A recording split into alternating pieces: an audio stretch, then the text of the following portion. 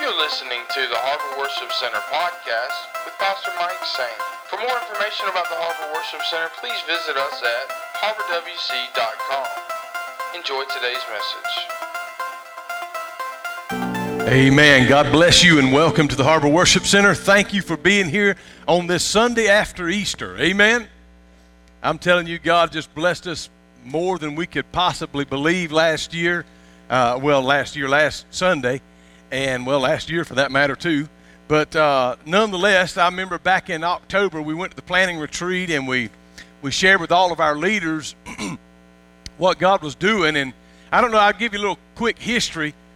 3 years ago on Easter, we did about 450. Last year, we did 579. And then we went to the planning retreat, and I told the folks, because we was running about 350 at that time on Sunday, I said, we're going to shoot for 750 because we've been trying to double the last 5 years, and we've succeeded in it on Easter Sunday, double the regular morning service attendance. And guys looked at me, and the staff did, and I was really kind of wondering myself if I bit off too much, and I said 750, that's a little bit more than.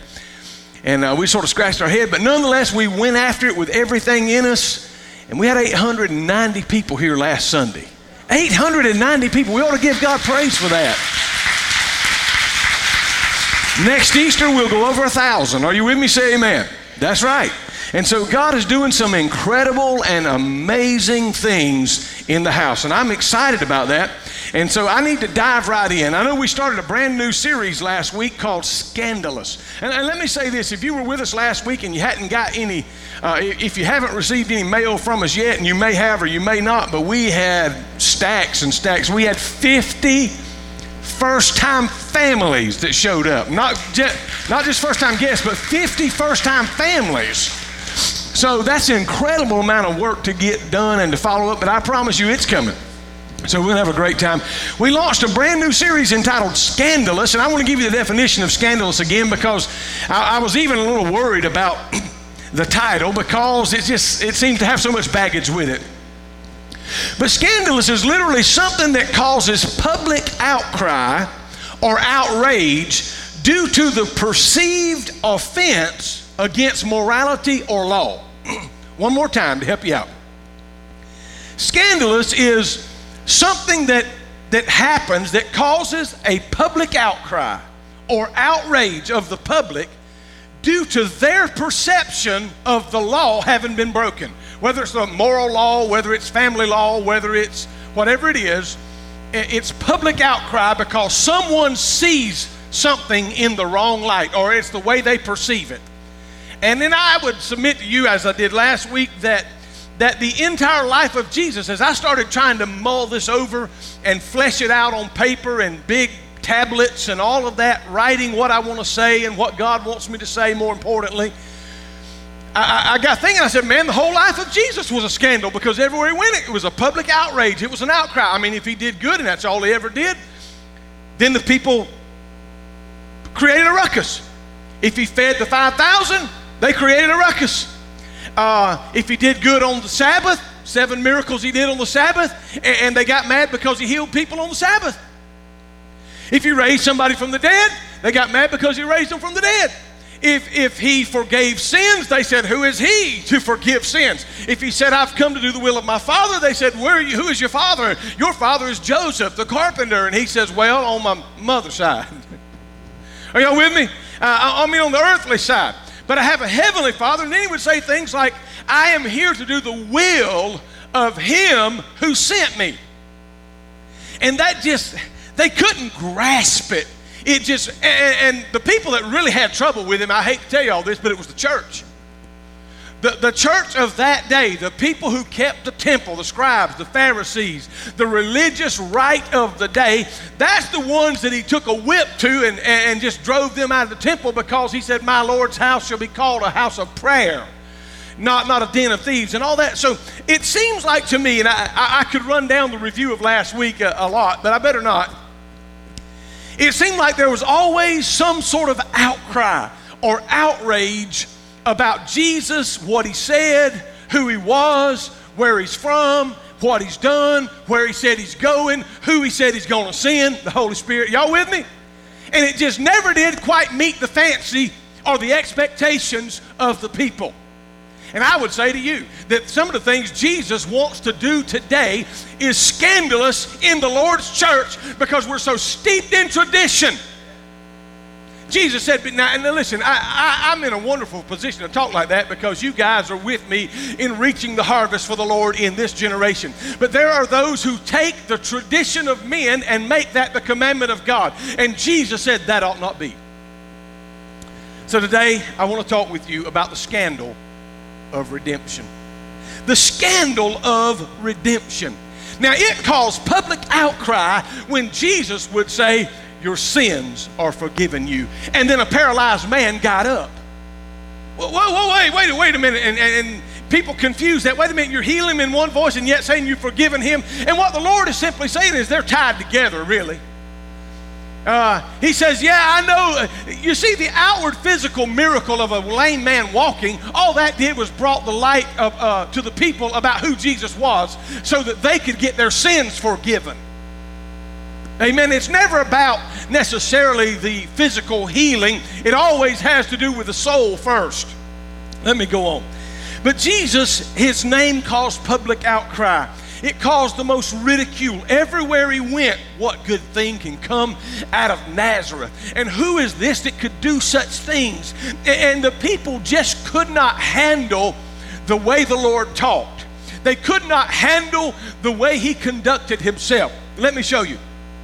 He would say something like in John 14:6, I am the way, the truth, and the life. And they couldn't get it. Are y'all with me? I am the way. In other words, he seemed to be like some leader of a cult, some leader of a sect, if you will. Someone that's just saying, hey, y'all, look at me. Here's the real deal, though. He had the goods to back up what he said. Huh? No other religious leader ever took them on the mountain of transfiguration and saw the heavens open up and bright white a light so bright they could not even look upon it. And God himself from his throne saying, this is my beloved son, hear ye him. Nobody else ever had Moses come back from the dead and Elijah come back and all of that going on. Nobody else ever had that kind of stuff. And Jesus would charge his disciples, don't tell anybody about this. Why? It's a scandal enough already. People are having a hard time believing who I am. They don't want to believe who he is. And then he would say things like in John 15, I am the vine, and my Father is the gardener. He cuts off every branch in me that bears no fruit, and while every branch that bears no fruit, or that does bear fruit, he prunes it, and so it'll even bear more fruit. And he talked in such stories, they couldn't get it. They would try to trap him, and then he would tell a story and make them be the villain in the story. You know, I wish I had time to tell you a bunch of them, and we will before it's over, but for today, it's this scandal of redemption. What is redemption anyway? To redeem something, for instance, if you went down to the pawn shop, and let's just say you had an Xbox, and you went in there and pawned it for $40 or $50, and they gave you some money. Well, you know the pawn shop interest is probably about 30% if I'm guessing right. But nonetheless, you're going to go back to get it, and you're going to pay them the $40 plus the interest to get it back within that 30-day period or whatever. In other words, you're going back to redeem what's yours. Are y'all hearing me? You're going back with a ticket that says if I pay $40 plus the interest, I can redeem my Xbox. And so what you understand is that you and I had gotten in trouble. Huh? We had basically sold ourselves out to the devil. Now you and I, we didn't do it, but we're just as bad.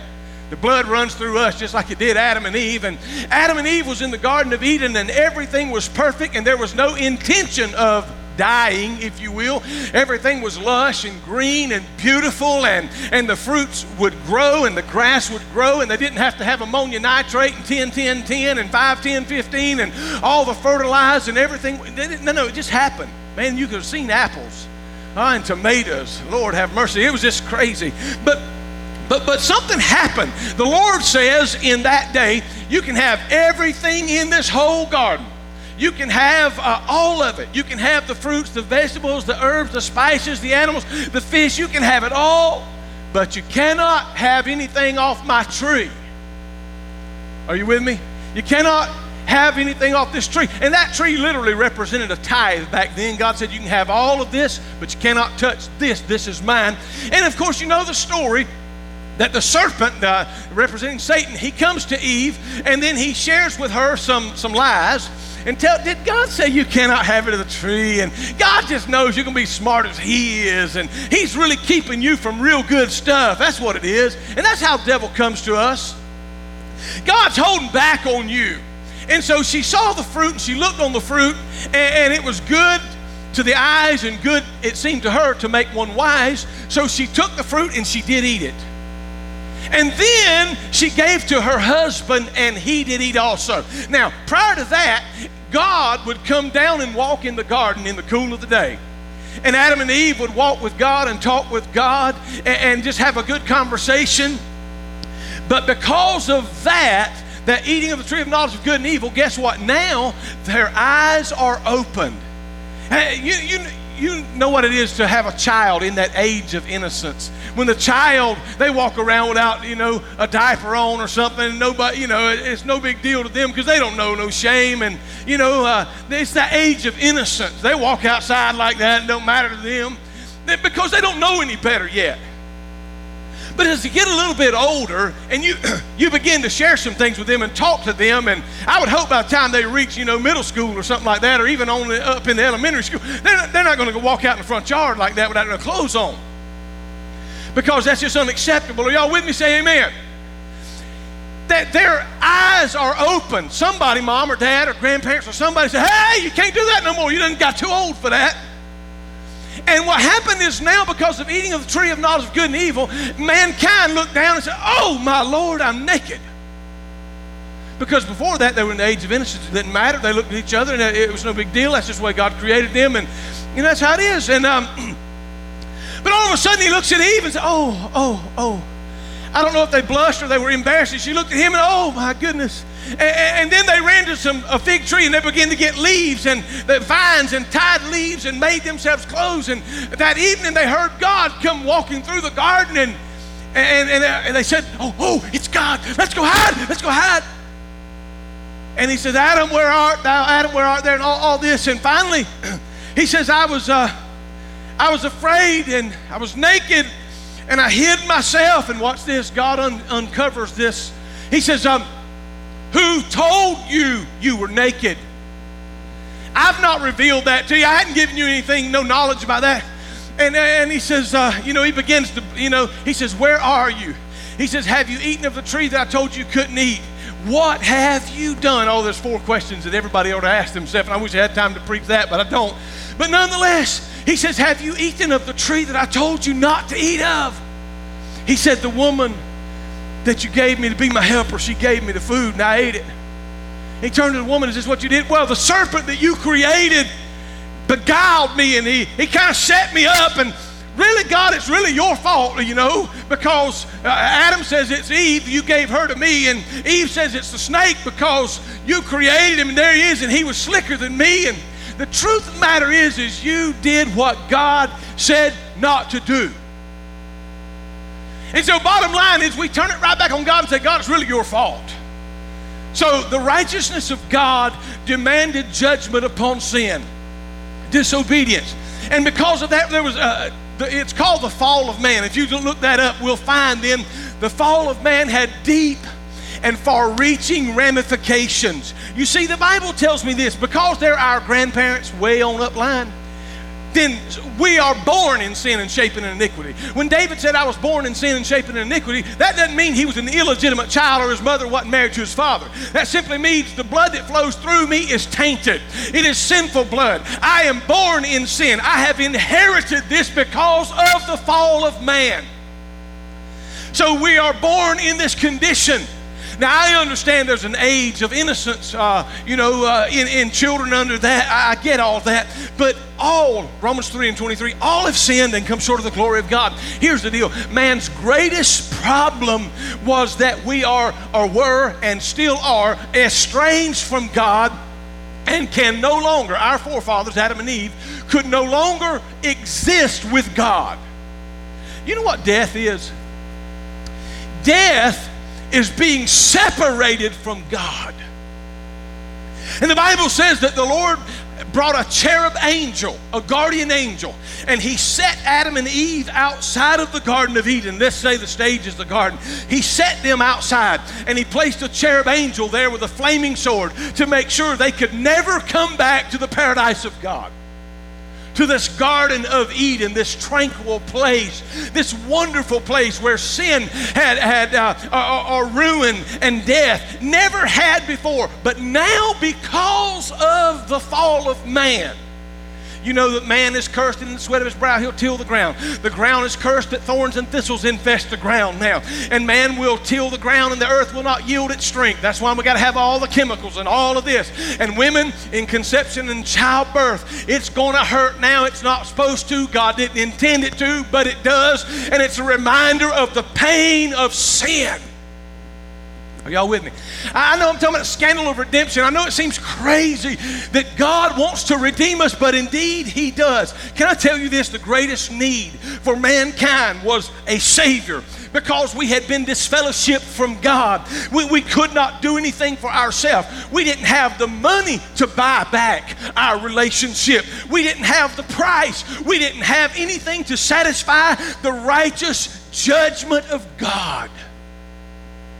So after the fall, they became aware and they became ashamed. God is now hidden from them. And only through Christ can that fellowship be restored, because in Him we are made as righteous and sinless in the eyes of God, as if Adam and Eve were before they sinned. Listen, 2 Corinthians 5 and 21. God made Him who had no sin to be sin for us, that in Him we might become the righteousness of God. Now, because of the fall, death came about. First of all, spiritual death. God put them out of His garden. Separation from God is death. It's a spiritual death. That's what hell will ultimately be. That is what the lake of fire will ultimately be, being cast forever away from the presence of God. But not only was spiritual death a result of the fall of man, but physical death was a result of the fall of man. Now every animal would die.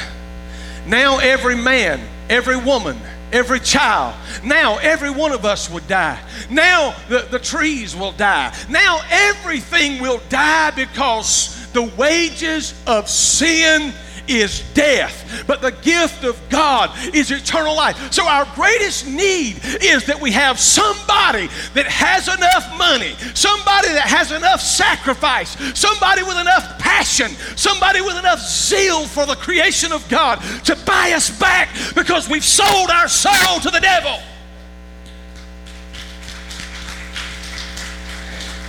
Not intentionally. The devil baited them along. And listen, you can't talk with him, you can't reason with him, because he's been at this a long time. You cannot talk. You see, he will dupe you if you're not very careful. But not just a physical death, but it's a spiritual death. And worse still, not only do we die, but we die without Christ. And dying is not so bad, but to die without Christ is eternally bad. You see, we experience eternal death because of the fall. We lost sight of why we were created. You know, before that, we understood it was to have fellowship with God. It was to exalt Him and to extol Him and to magnify Him. We are the highest creation that He ever created, made in the image of God. And that's what God created us to be, and we're supposed to love Him, we're supposed to honor Him. But because of the delusion of sin, because of what's happened in the garden, and because of disobeying God and sin coming upon us, now we lose sight of the purpose for which we were created. And so what we do, rather than focus on Him, the image in which we are made, the Imago Dei, the image of God, instead of focusing on Him, we turn everything 180 degrees and we focus on us. Are y'all hearing me? You see, it's always about 180.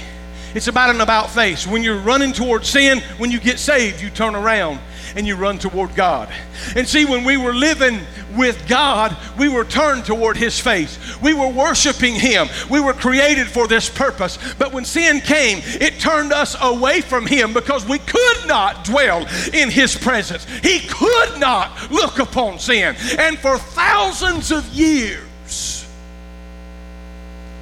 God is estranged from His chief creation. Now, Jesus, some of y'all think Jesus came about in Bethlehem. Jesus was with God prior to. Are y'all here? Jesus took upon Himself the form of a servant and came as a babe in the manger.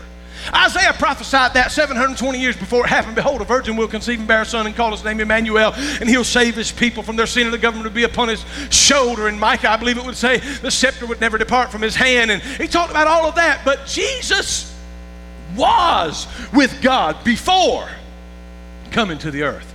So this great dilemma we have is that we're lost. We've been sold, and maybe it was unintentional, but we've sold ourselves out. At least Adam and Eve did. And so guess what? It goes down the family line, and everybody born after them has that sin upon us. Y'all with me? Everybody has that same inherited sin. And so there has to be a way to get a hold of God. There's got to be a way to demonstrate how much I love my people that are lost. I can't go dwell among them. I can't fellowship with them because I can't look on sin. The judgment or the justice of God would not allow me. The holiness of God would not allow me to come. But Jesus says, in fact, the Word says that in Romans 5 and 8, let me go look at 5 and 6. He says, you see, just at the right time, when we were still powerless. In other words, we didn't have the money, if it would be money, and it wouldn't be. We didn't have the sacrifice. We didn't have the wherewithal to go to God and say, I want to pay for the iniquity. We had no means to buy back what we had lost. It's impossible. We were powerless. But Christ died for the ungodly. Verse 7 says, very rarely will someone die for a righteous person, though for a good person someone might possibly dare to die. But God demonstrated His love for us that while we were still, somebody say still, while we were still sinners, Christ died for the ungodly. While we were still, see, not only are we all guilty of sin, not only are we all guilty of the offense against God, none of us have the means. None of us have what it takes to satisfy the righteous wrath of the Almighty God. So if Jesus don't come, if Jesus don't redeem us, we are forever lost. The creation of God, the highest order created, is forever lost if He don't come. So listen, it's important for you to understand that. It's important to know that we fell way back then. Mankind was lost. And the reason to understand that is because it is upon us. We owed something that we could not pay. We're in over our head. But the most quoted scripture in all of Scripture is John 3:16.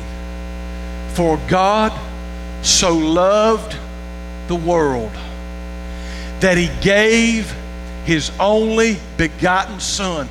Well, what is that? You know what that is? That's the ransom price. That's the price of redeeming us, buying us back. Not just Ashley, but me too, and AJ, and Ramona. And listen, that's what it is. That it would be the price to redeem a fallen world. Mankind, every man, every woman, every boy, everyone who's ever opened the womb, everyone that came forth for every sin in the world, Jesus said, I'll go. That whoever believes in Him should not perish. Listen, you should not. You don't have to. But still there are those who do. but have everlasting life. Colossians 1:13 says, for he has rescued us from the dominion of darkness and brought us up into the kingdom of the Son he loves, in whom we have redemption and forgiveness of sins. Galatians 4:4 says, but when the set time had come, fully come, God sent his Son, born of a woman, born under the law, to redeem those under the law, that we might receive the adoption to sonship. Redemption speaks of price. Redemption speaks of money. But how much? You see, it speaks of giving up something valuable for something more desirable. You see, look at the life of Jesus Christ, so valuable, but he says, I'll give this up for something even more desirable, and that is that my people that Father created would not perish forever and be eternally separate from God. I'll tell you something. Jesus was standing there with God when he created Adam and Eve. Jesus said, or God said, come and let us, a plural pronoun, let us make man in our image. He was there. And so he says, I'll go and I'll redeem them. Now let me tell you about a story in the Bible. I'm going to have to paraphrase this because time has a way of getting by. There's a fellow, you can read it in Luke 23. There's a number of, all the Gospels cover it, but just suffice it to say, Luke 23, we find a story, true story of Jesus on trial before Pilate. He had been to Caiaphas already, the high priest. He had been to Pilate. Pilate heard he was from Galilee, so he sent him to Herod the Tetrarch of Galilee. Herod and him had bad blood, but now this day they got together and become friends because of this. Herod had hoped Jesus would do some great miracle, but he wouldn't do it and all that. Well, anyway, he goes from Caiaphas to Pilate to Herod and back to Pilate. So now he's in front of Pilate, and Pilate really don't want to execute him. He don't want to kill him, but he knows. He said there's a way out, and there's a prisoner here for murder, and one for sedition and an uprising, this thug of a guy by the name of Barabbas. He says, I can offer to release this man to the people, or this Jesus. And guess what? Here's the indictment of Jesus. He says he's King of Jews. He heals people, he helps people, he feeds people, etc., etc., etc. So common sense would be the people's going to say, give me this guy. This is who we would like walking on our streets. But as corrupt and crazy as our world today, they said, give unto us Barabbas. We would rather have this murderer walk our streets among our children. We'd rather have this guy for sedition and heresy and all that. We'd rather have him than we had Jesus. It's an amazing thing that they would be so duped and so stupid. But we need to make the right choice. I want you to see a video right now, and I want you to pay particular attention. It's a riveting video. It'll grab you at your heart. Watch this, and then we'll pray.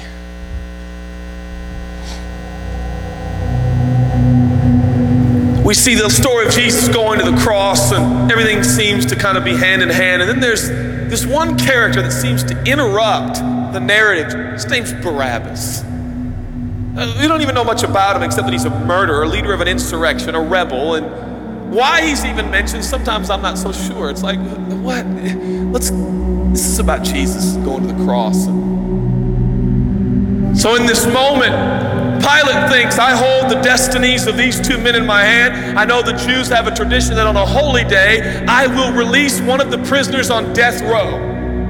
Pilate stands on this audacious stage, who now presents Jesus, Son of the living God, versus Barabbas, the thug and rebel.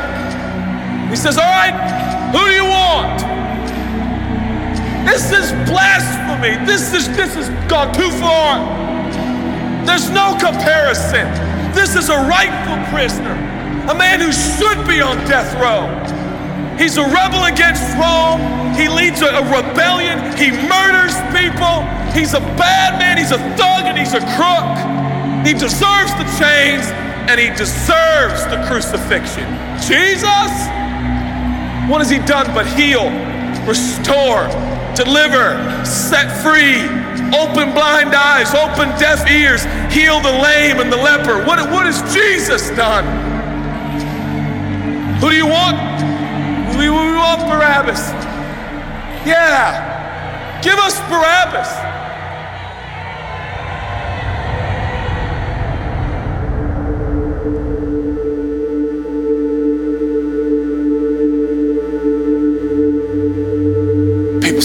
Barabbas, the Roman soldiers come up and they put the key in and they unlock Barabbas from his chains and shackles, and he walks down the platform, welcomed by all of his thug friends. Yeah, the people love me. Yeah, that's right, I don't even know who this Jesus guy is, but all I know is my people love me. There seems to be no conscience in Barabbas. There's no record of him turning to Jesus and saying, I owe you everything now, for you have set me free. No, I don't see any of that in Barabbas. And God knew that. Jesus stood there, silent, for he knew the will of the Father.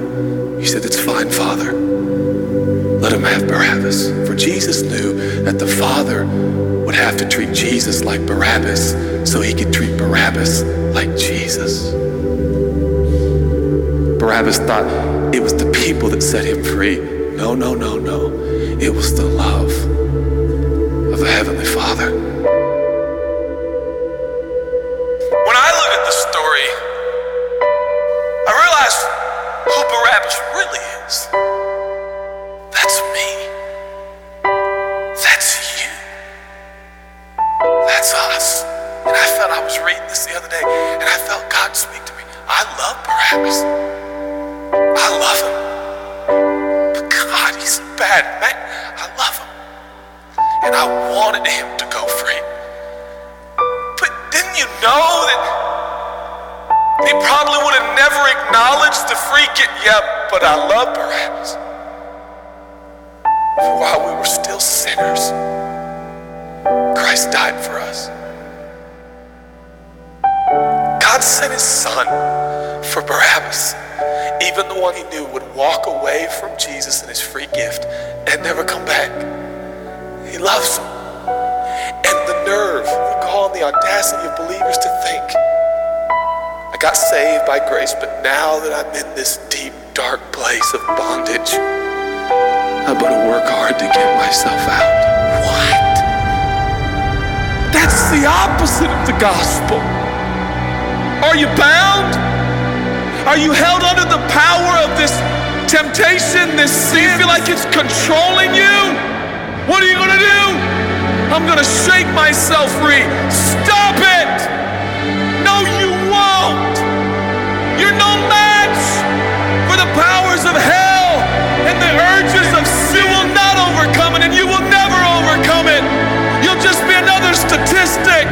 There's no answer within yourself. Your own merit, your own goodness, your own discipline, your own devotion will not save your marriage and will not save your kids. There's only one, and he's the one that took your place. He's the one that stood silently on the platform with Pilate and said, yes, let him have Barabbas. Take me. How many times have I stood on that platform with Pilate and Jesus, and I'm the Barabbas, and they start to take my chains off, and I say, no, I deserve this. I deserve the guilt. I deserve the shame. I deserve the consequence. I deserve it. Jesus seems to look at me and say, no, son, let me have it. Let me have your sin. Let me have your pain. No, God, I did it to myself. I deserve it. My marriage won't make it. This is what I deserve. I deserve divorce. I deserve poverty. I deserve sickness. I deserve it all. No!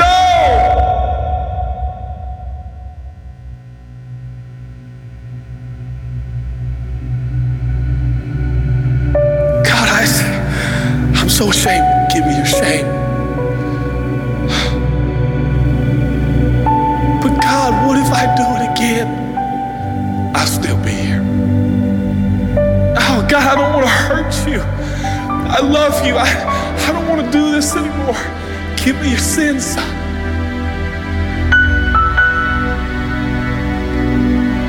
This is all we got.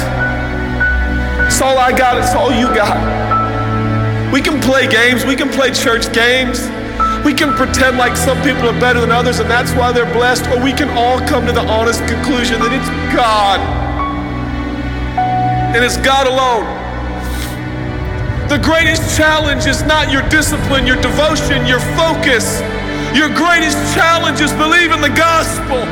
Could it be that there's a God with a love so tender scandalous, so wide, so deep, so vast, so high, so expansive, so welcoming, so inclusive.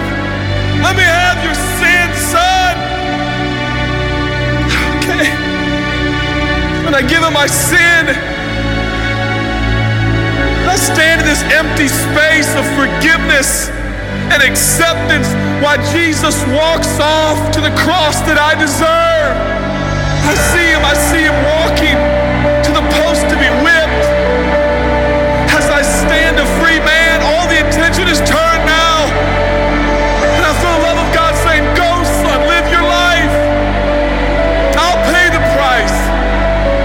Where did we get off thinking that we were gonna set ourselves free? It's still Jesus. It'll always be Jesus. It'll never stop being the power of Jesus. If his blood is sufficient for your salvation, his blood is sufficient to sustain you through every challenge and every sin and every temptation. Jesus is enough.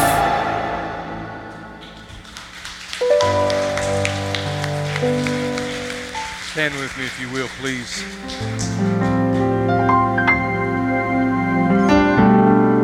We are Barabbas. As I probably watched that thing 10 times or so, one of the things struck me. I thought to myself, they killed the wrong guy. And in our eyes, yes, because Jesus was innocent. But in the plan of God, in order to redeem you and I, see, because maybe we haven't murdered anybody, maybe we didn't do the things that Barabbas did, but we are Barabbas. We are guilty of the same sin, so to speak. I'm not saying the murder, but sin being sin and what it is and the fall. We are Barabbas. It is us. And as I see Jesus standing there at Pilate's praetorium and saying, hearing the people say, give us Barabbas, I noted the fact that Barabbas thought that the people chose him and set him free, when in reality, Jesus standing on the other side of the praetorium is the one that set him free. And then I can't help but think of the picture as Barabbas is unlocked and chains fall off and he begins to scurry out of the crowd. Never a thought to look back at what Jesus has did. I mean, while he goes to live his life, Jesus is headed to the Via Dolorosa, the way of the cross, to end his. Why? That's the only thing that would pay the price. The blood of Jesus. This is why Peter said, we are not redeemed with corruptible things such as silver and gold. In other words, we weren't bought back with some money. We weren't bought back with some exchange with that. No, there wasn't enough money made. There wasn't enough. He said, but we were redeemed with the precious blood of a spotless lamb. Amen. So Isaiah said our sins had separated us from God. Romans, Paul wrote to us, none of us are righteous, no, not even one. No one understands, no one seeks God. But Romans 10, Paul here's the Roman road to salvation. If we confess with our mouth and believe in our heart that God raised his son Jesus from the dead. You see, Jesus knew what was going down, and he knew that in 3 days, we had a celebration last week. He knew that he would give his life, that he would shed his blood, but he also knew that in 3 days, he would rise from the dead and become the first fruits of those that slept, paying the redemption price so that you and I, though guilty as Barabbas, could go free. Bow with me right now, if you would. If you're here today and you say, Pastor, I've never quite heard it put like that, didn't realize it, but I'd like to choose Jesus right now myself. I would like to choose Jesus. Thank you for listening. For more information, please visit us at harborwc.com.